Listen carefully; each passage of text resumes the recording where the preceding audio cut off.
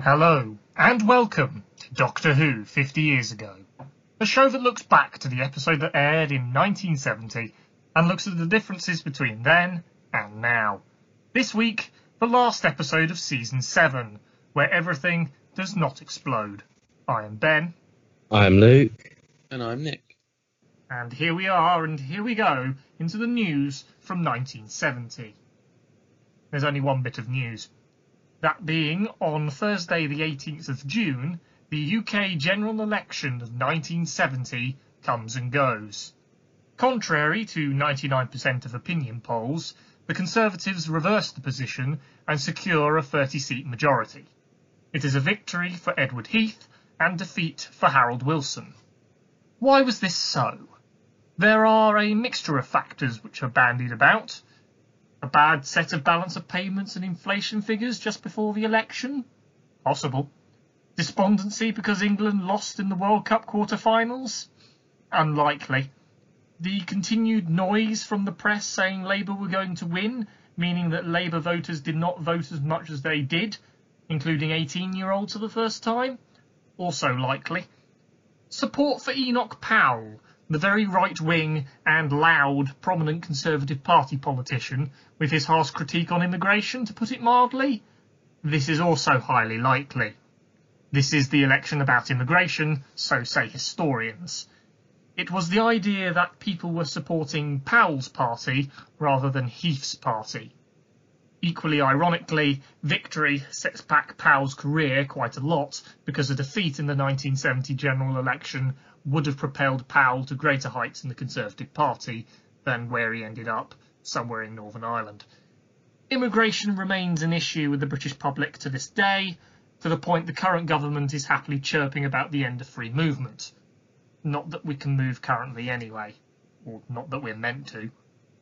Ultimately, this sets the stage for the 1970s to begin for Britain.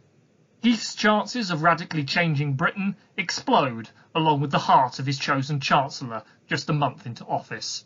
The economy recedes, and the trade unions once again prove their power and popularity over a floundering government and plunge Britain into darkness when necessary.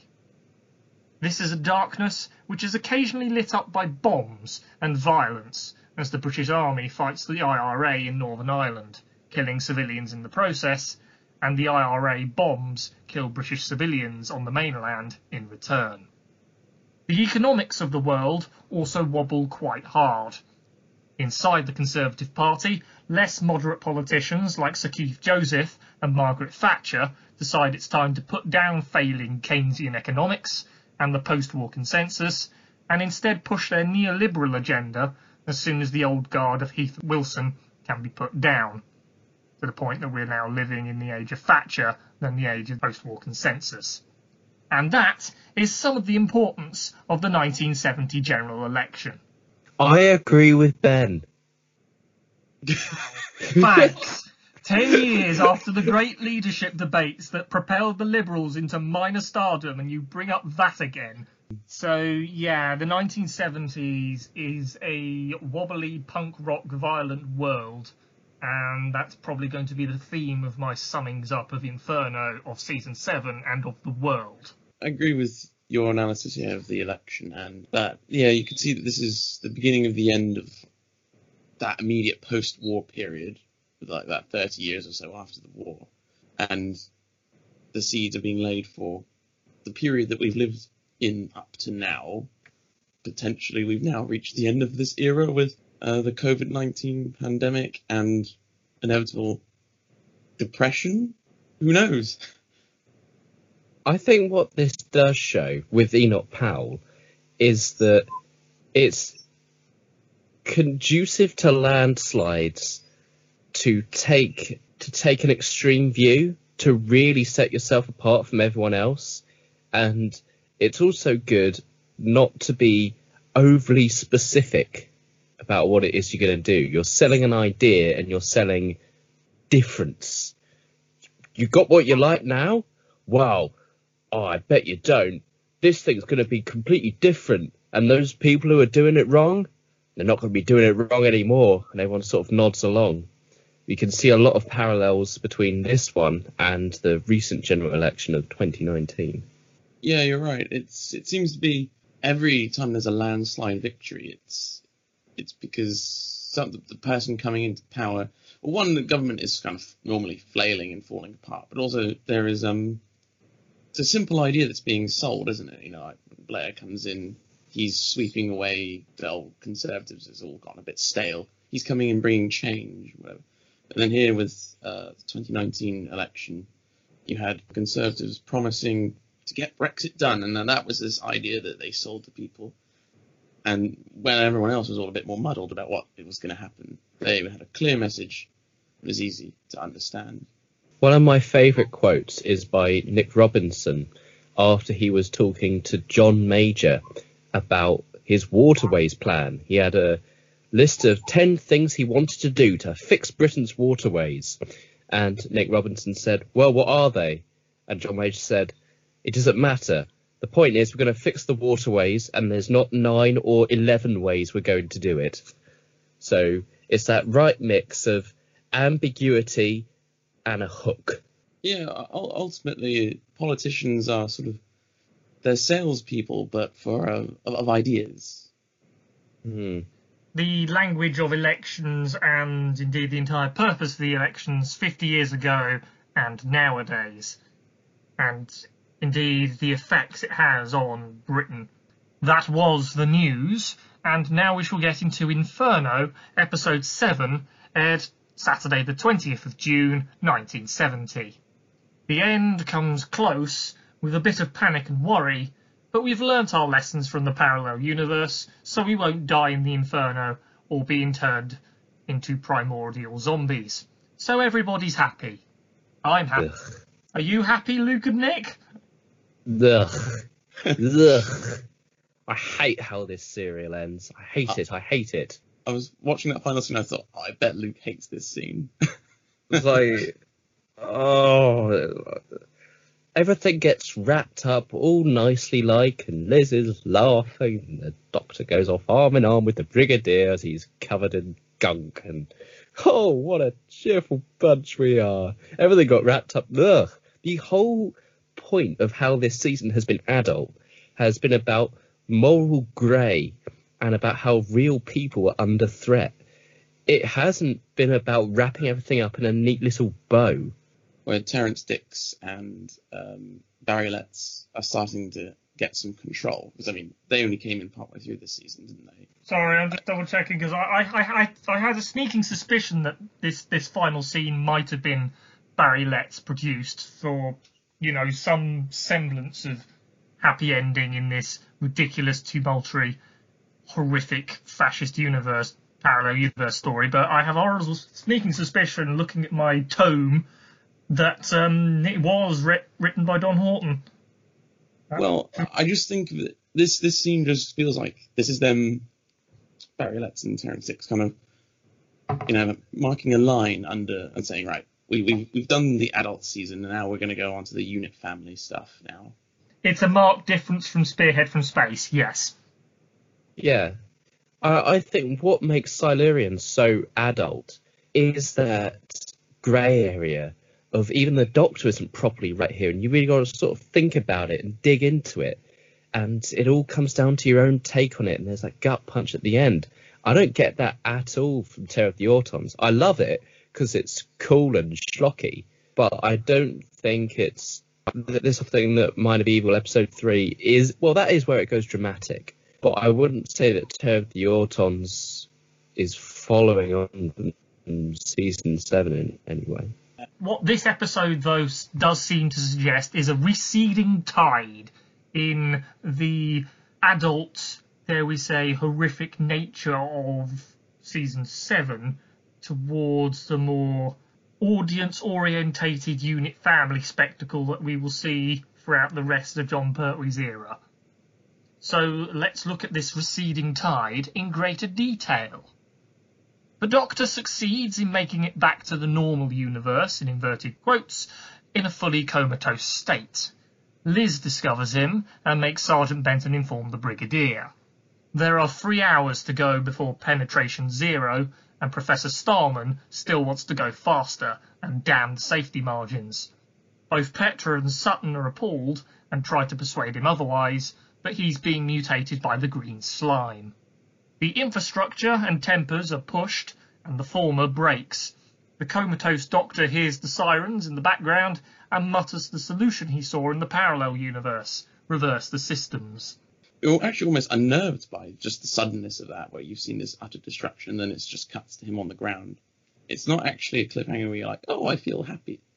You know what I mean? It doesn't feel like a victory or anything. Yeah, the Doctor isn't able to save them, and it's really shown through that hard cut. Because I've always thought they shouldn't have repeated the cliffhanger. They would just sort of start it with him completely silent. But you're right, the loudness versus the quiet really does slam home the lack of hope. The story of Inferno really ends with episode 6, and then we can say this is the end of it, and then everything else after this is kind of... It feels tonally quite different, doesn't it, really, from this point onwards? It's definitely where A Play for Today would have ended, yeah, absolutely, because then you'd have a dumbfound audience going, well, what on earth are we doing now? Mm-hmm. And therefore they'd be given the chance to soak up the fact that this fascist parallel universe went to complete destruction despite the best efforts of the time-travelling alien telling them not to. The Doctor begins and ends the season in a coma. I think it might be something to do with themes of powerlessness throughout season 7, but it is sort of a recurring trope of the Pertwee era that the Doctor's on the ground and he whispers something and everyone rushes down and they put his ear to his mouth and it's like, polarity, reverse, Brigadier, he wants us to reverse the polarity. And then they use the screwdriver also, I don't know. But I think at least here, maybe it is worth pointing out. It could just be lazy writing, but I think it shows the Doctor in a position of weakness that isn't seen quite in the same way before. Yeah, I'd agree. The Doctor has seemed more impervious and in the 60s, doesn't he? But here, they've definitely gone a long way to humanise him. I say that in as much as, obviously, at the same time of officially confirming him as an alien, they've also humanised him. They've made him seem more... Maybe partly to reverse the decision to identify his species and go for the live forever barring accidents ideal. Introducing stakes when they accidentally removed them.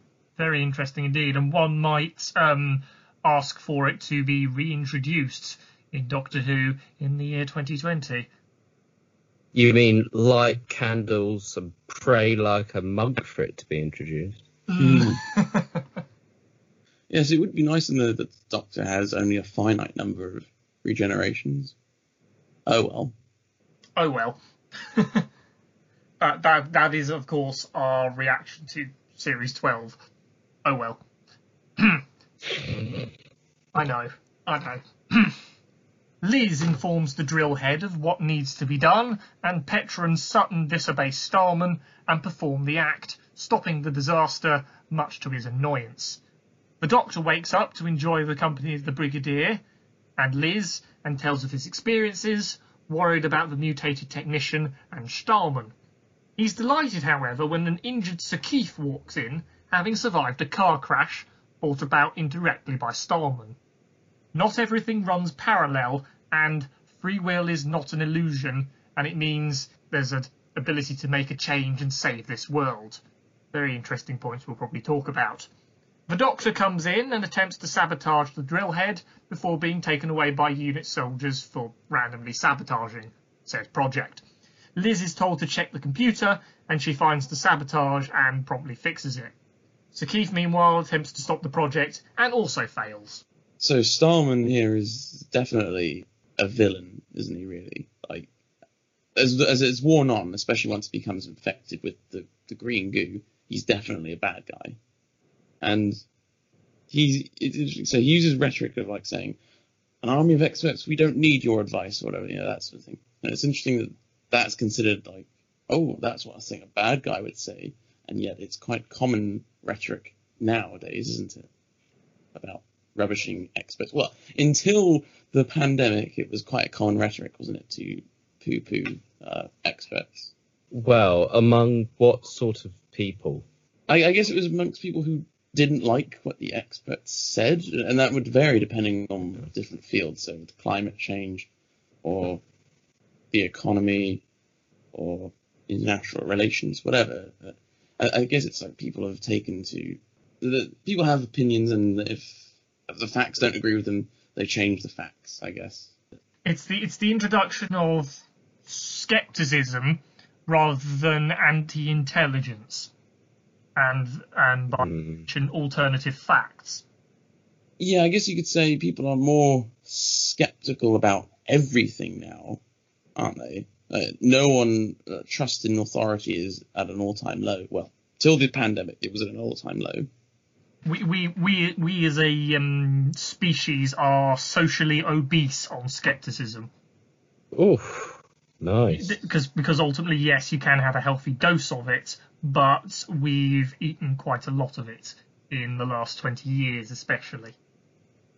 Yes, yeah, it's not a good thing when nobody trusts anybody's word for anything. Because that's how we get to where we are now. So it's very interesting to see this point raised in dubious bad guy Stahlman in an episode of Doctor Who 50 years ago. Stahlman continues to go mad, sending the technicians packing, and closes off the drill controls so he can touch the slime and fully mutate into a Primord. The Doctor breaks free of his unit soldiers and runs, only to bump into the mutated technician. He dispatches this Primord with a fire extinguisher before returning to the drill head. The computer says to stop the drilling, as does the Doctor, but Sir Keith needs proof of an emergency. That proof comes as Primord Stahlman attacks. He's dispatched by fire extinguishers. And it takes a combined computer shutdown and fixing Stahlman's sabotage before we can finally shut down and save the world with just 40 seconds left before doom. 35 seconds. All right, then. So I think this moment might have the highest profile black man in all of season 7. When Petra is shutting the thing down, there is a black guy there.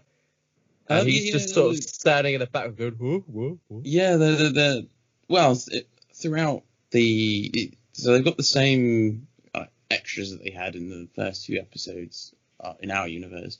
And yeah, they have had a black man throughout the whole of it. So there's a nice upward trend before we once again revert to type in literally the next story with the strong man. Yeah, it's nice. Yeah, there's a showing that there's at least a bit. I'm imagining that they would have wanted to get a black actor or a black extra to be kind of progressive and show, this is meant to be in the near future as well, isn't it? To show, hey, look, we're progressing as a society. We've got women, we've got ethnic minorities working in labs as well. It's not just white men. Yeah, but we must be eternally aware of tokenism. Yeah, I mean, at this point it is just tokenism, but I guess it's like when you had only a couple elections before this, literally people saying, if you vote Labour, you'll get a rude word. Yeah, that one. Yes. Tokenism is about probably the first way you can start to introduce it to some people. Yeah, I guess mild neglect is an improvement from utter contempt. Yeah. Well, it does show that 50 years hence, like, if the only person of colour you had in the serial or the episode was just an extra in the background, people might get a bit uppity about it. They would call out for tokenism and wouldn't be happy. Yeah. One thing that grabbed me was how Sir Keith Gold says, I have no authority to intervene. It has to be Professor Stahlman's decision. And you can make as many inquiries as you like after we penetrated the Earth's crust. I don't really have too much to say about this, as it really is just a continuation of something I've been banging on about every single episode, about democracy versus the fist of man. But I think it's important to note that at least this time it's a sort of a setup for a punchline, we have to have concrete evidence that something has happened to Professor Starman. And like on, I don't know, like on a game show where it's revealing the prize, the thing comes up and it's Professor Starman mutated into a Primord. Yeah. And I like that that's sort of the culmination of this thing I've been going on about. I found that moment very funny. You're right. This is the most on the nose it gets, isn't it? Having done all the full horrors in the parallel universe, this is the remnants of what we can do with the Primords, really. They're removed so quickly. The drill shaft is sealed up all the way to the Earth's crust, blimey, and the day is saved. Sir Keith says his goodbyes to the Doctor as he works on the TARDIS console with Liz, having obtained nuclear power from the abandoned project. Sutton and Petra elope together. What a nice ending. The Brigadier warns against working on the TARDIS, and the Doctor flips his lid, calling the Brig an idiot before dematerialising with the console. He immediately crash lands in a rubbish tip and hastily renegotiates his relationship with the Brigadier, wanting help to get his TARDIS back. Liz Shaw laughs and is written out the show immediately off screen afterwards. The end. The bit with Sutton and Petra eloping together is a bit like everyone's just like, oh, they're all in the car together. Oh, lovely. I'm like, really? Well, Yeah. It does demonstrate how Sutton is once again a typical figure because he gets the girl at the end. He's more your traditional swashbuckling hero. Yeah, he's definitely the hero. And it's funny is that the script keeps telling us, oh, everyone likes him. He's such a great guy. But it's like I don't get that from him when I'm watching it. I don't find he's that likable. But it's like the script seems to think he is. And yet it took an alternative universe and an apocalypse for us to like the alternate version of his character. Well, I thought about that. And if you remember in Spearhead from Space, there's a real disconnect between the poor characters and the more upper class characters. I wonder if, because he's slightly more upper class in the parallel universe, we're supposed to like him more there because of that. Perhaps he may be taking the Sir Keith route. I'm just wondering, how did they get the drill to work? Because, I mean, if you start going deep enough into the Earth, you're going to start having problems with your shaft because of, the different rates of rotation as you start getting deep enough in. Yeah, I don't really think that Don Houghton was too concerned about that, Nick. No. Like, at all. Yeah. Oh, let's just write a story where they don't really fully understand the technical details. So you get green goo and shafts that can somehow go all the way down to like the Earth's core. Yeah, and it's good. Who wants to stop episode 1 of Inferno so that Professor Starman can say, yes, it is very important that I mention right now that the drill starts rotating at a different speed right now as we go towards the Earth's crust. As you can see on this diagram, I have properly calculated it, and you can see my calculations in the inlets provided in the Radio Times. That would be terrible. Of course, it hasn't changed. Can we move on? This is silly. Yeah, well, Blimey. one thing that has changed though is that they generally try and at least make it try and appear a little bit more accurate. And now, the making of this story in greater detail. Don Houghton was a sickly child, so he wrote stories. He was inspired by a drill project in 1964 to penetrate the Moho-Rowichich discontinuity, also known as the Earth's crust. This was the Moho project, doomed because there were differing views on what the goals were to just dig down, management and political issues. Also, it's damn expensive. So Don wrote about the project, complete with parallel universe, where the drilling caused the destruction of the world. But it needed to be a 7-parter in Season 7 and have monsters, so the Primords were added. The character of Liz Shaw, created by Derek Sherwin and Peter Bryant, was felt not to have worked for Series 7 by Barry Letts, so he lets Caroline John go and starts looking for a new regular companion for next season. Broadcast in the summer, the audience figures tail off, but there are a regular 5 or 6 million viewers for Inferno, the first intriguing concept story of Doctor Who in the 1970s. Hey, that's unfair. the first intriguing concept story of of the the 1970s. Well, what about Silurians or Spearheads from Space? Notice I didn't mention Ambassadors of Death, which is... You could The first say that intriguing those... Okay, sci-fi fine. concept story? You could argue that those first two were filmed in 1969, maybe? Is that what you were going for, Ben? No, I was thinking more that the parallel universe was the intriguing concept, so therefore of a sci-fi nature, as opposed to more down-to-earth ground theories that you would see in the Silurians or sciencey, spacey things in the Ambassadors of Death. Okay, I can accept that. And Silurians, that's more about like holding up a mirror to humanity, and then will we be able to cooperate or not? And obviously in the end it doesn't happen, but then Ambassadors, I'm like, what if humans are the baddies? Or that's Mitchell and Webb sketch where it's like, what if we're the baddies? And then also crossed with like a spy thriller, because why not?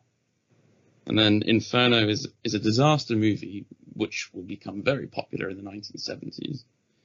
And then you have the parallel universe, kind of give it some sci-fi, because otherwise without the parallel universe, Inferno doesn't work at all. And it just goes to show how remarkably different each one is. They were worried that by setting it on Earth, basically every story would either be mad scientist or an alien invasion. And they have successfully managed to avoid that, haven't they? Okay, so they have That's the one true. bog-standard alien invasion. And yes, Starman, I guess, is a bit of a mad scientist in Inferno, but it's like they have managed to avoid falling into that trap of every episode being, oh, now here's something that's not the Autons. Or here's, I mean, you've got Not Nider and you've got Starman, but they're not the sole focuses of those stories, are they? No, there are greater things at work in each one. And Yeah. despite being set on Earth in the present the near future, the concepts are all quite different, and each story feels different in terms of it doesn't feel like they're going through the same stuff. Lack of cooperation and powerlessness causing chaos seems to be present in most of the stories, and real people being directly under threat is also present as well. And I would say, in terms of making a statement, having those coming together, they seem to dovetail quite well. You know, people at the top and people doing strange science stuff can actually have real damning effects on the world. I'd say that's it's almost universally relevant. You can't really pin it directly to the 70s or the 60s, I suppose. And it's interesting that when they come to Earth, if this is what they're focusing on. So in Spearhead, we basically have, these are Nestines. They come from here. They're in Terror of the Autons, we find that they look like octopuses in their real form. In Silurians, we get more about their history and where they come from, but not too much more than that. In Ambassadors, it's just some dude on a screen flying about, and the primals are completely unexplained in Inferno, and it's all about the Earth. And I think it's interesting that as we're on Earth, those are the elements that come forward. And I think in terms of making a statement, I've found sort of three things that make Season 7 a statement. You've got the moral grey area, you've got colour, and the focus is more on real world, explicitly it's on real world issues and away from aliens. I think that's the statement with this season. It is ultimately trying to make a greater lasting impact on its first attempt before it gets increasingly washed out, as does the colour, throughout the 1970s. Whilst you've been looking at themes, Luke and Nick, I've been vaguely looking at also those themes as well as contextual aspects, whilst also trying to remember the original aim of this podcast, asking the question, Season 7, is it heaven? The answer is yes, and generally yes. It's a good mix of stories looking at bureaucracy, paranoia, an interesting take on the Doctor as a renegade stuck on Earth and unable to rebel, and it is therefore a solid season. Rewatching these episodes week on week has made me analyse them in greater detail to their contextual surroundings of late 1969 and early 1970, as you have heard in this series of analytical podcast reviews. I see writers brought in with new ideas, spinning on what the bureaucracy and the military can and can't do, asking what cost and what benefits do scientific progress have on the world and its environment, as well as maintaining old favourite ideals like generational conflict and paranoia. Bringing these analysed elements into the increasingly wobbly world of 2020 has also revealed startling seams where a virus in an episode of Doctor Who started to play out in the real world with devastating consequences. One hopes that the SpaceX rocket doesn't encounter Martians. Despite a full 50 years, America is trying its very hardest to be exactly as prejudicial to the world, both in military terms and towards its own citizens. So no change there. And if you would like to draw comparisons to Inferno's alternate universe there, I won't stop you. Distrust of governments play a factor in the science, the politics and the pandemic. So I would like to end this podcast, well, my views on Inferno Season 7 and this podcast, with the adage that I continuously quote to bring out a narcissistic view. History doesn't repeat itself, but people always do. Be they the governors or the governed, the oppressors or the oppressed, the scientists or the environmentalists, the moderates or the extremists, and that their inability to just get along nicely is going to cause a lot more hurt and death before we actually bother to try and fix things. That's my take anyway. Well, has Doctor Who ever done such a reinvention of itself? Other than once again having to find its feet in an entirely different television medium when it came back in 2005, I can't see one, really. I mean, there's revamps in terms of when Moffat took over and when Chris Chibnall took over, but nothing quite as extreme as the move from Season 6 to Season 7 or from classic to new. Yeah, this is one where they were deliberately going for something. With Moffat and Chibnall, it is definitely building off of what was coming before, and it makes total sense. Whereas with this one, they sat down and said, right, it's time to make our own stamp. Do we think a revamp of this kind could ever be done with the new show now? Do you think something like this could ever happen again, where they do such a dramatic change to the format? Surely it's a good idea to, considering the current state that the show's in. It's kind of begging for some big wild card. I would say that probably the best direction to go with Doctor Who at the moment, if you're going to fit it in the modern TV environment, would be to go down the sort of elongated serialization thing, where you sort of have a whole season that's kind of, obviously because it's Doctor Who, you have to keep some vestige of anthology, but if you're going to revamp it, I would say you do a season long serial, or you do like 444 or something like that, because that's kind of what TV is nowadays. And I think you'd be making your mark on the show. You kind of be destroying its soul somewhat, but if you were to do extremely long, essentially 4-hour films and do 3 of them in a season, I think you get something interesting out of it. So long as your script is not Asylum of the Daleks. If there is a 4-hour version of Asylum of the Daleks in the next season and I am held responsible, then I don't know what I'd do. For such a timeless concept, the concept of reformatting the show is always a tricky and hotly contested one, which was seen to be proven to be mildly successful in 1970, and again mildly successful when the show was brought back in 2005. What we noted at the end of the last series of our podcast, life depends on change and renewal. So let's once again bring up that adage and say that a little bit of change every now and then will always help the show out. It depends how stale the new change gets.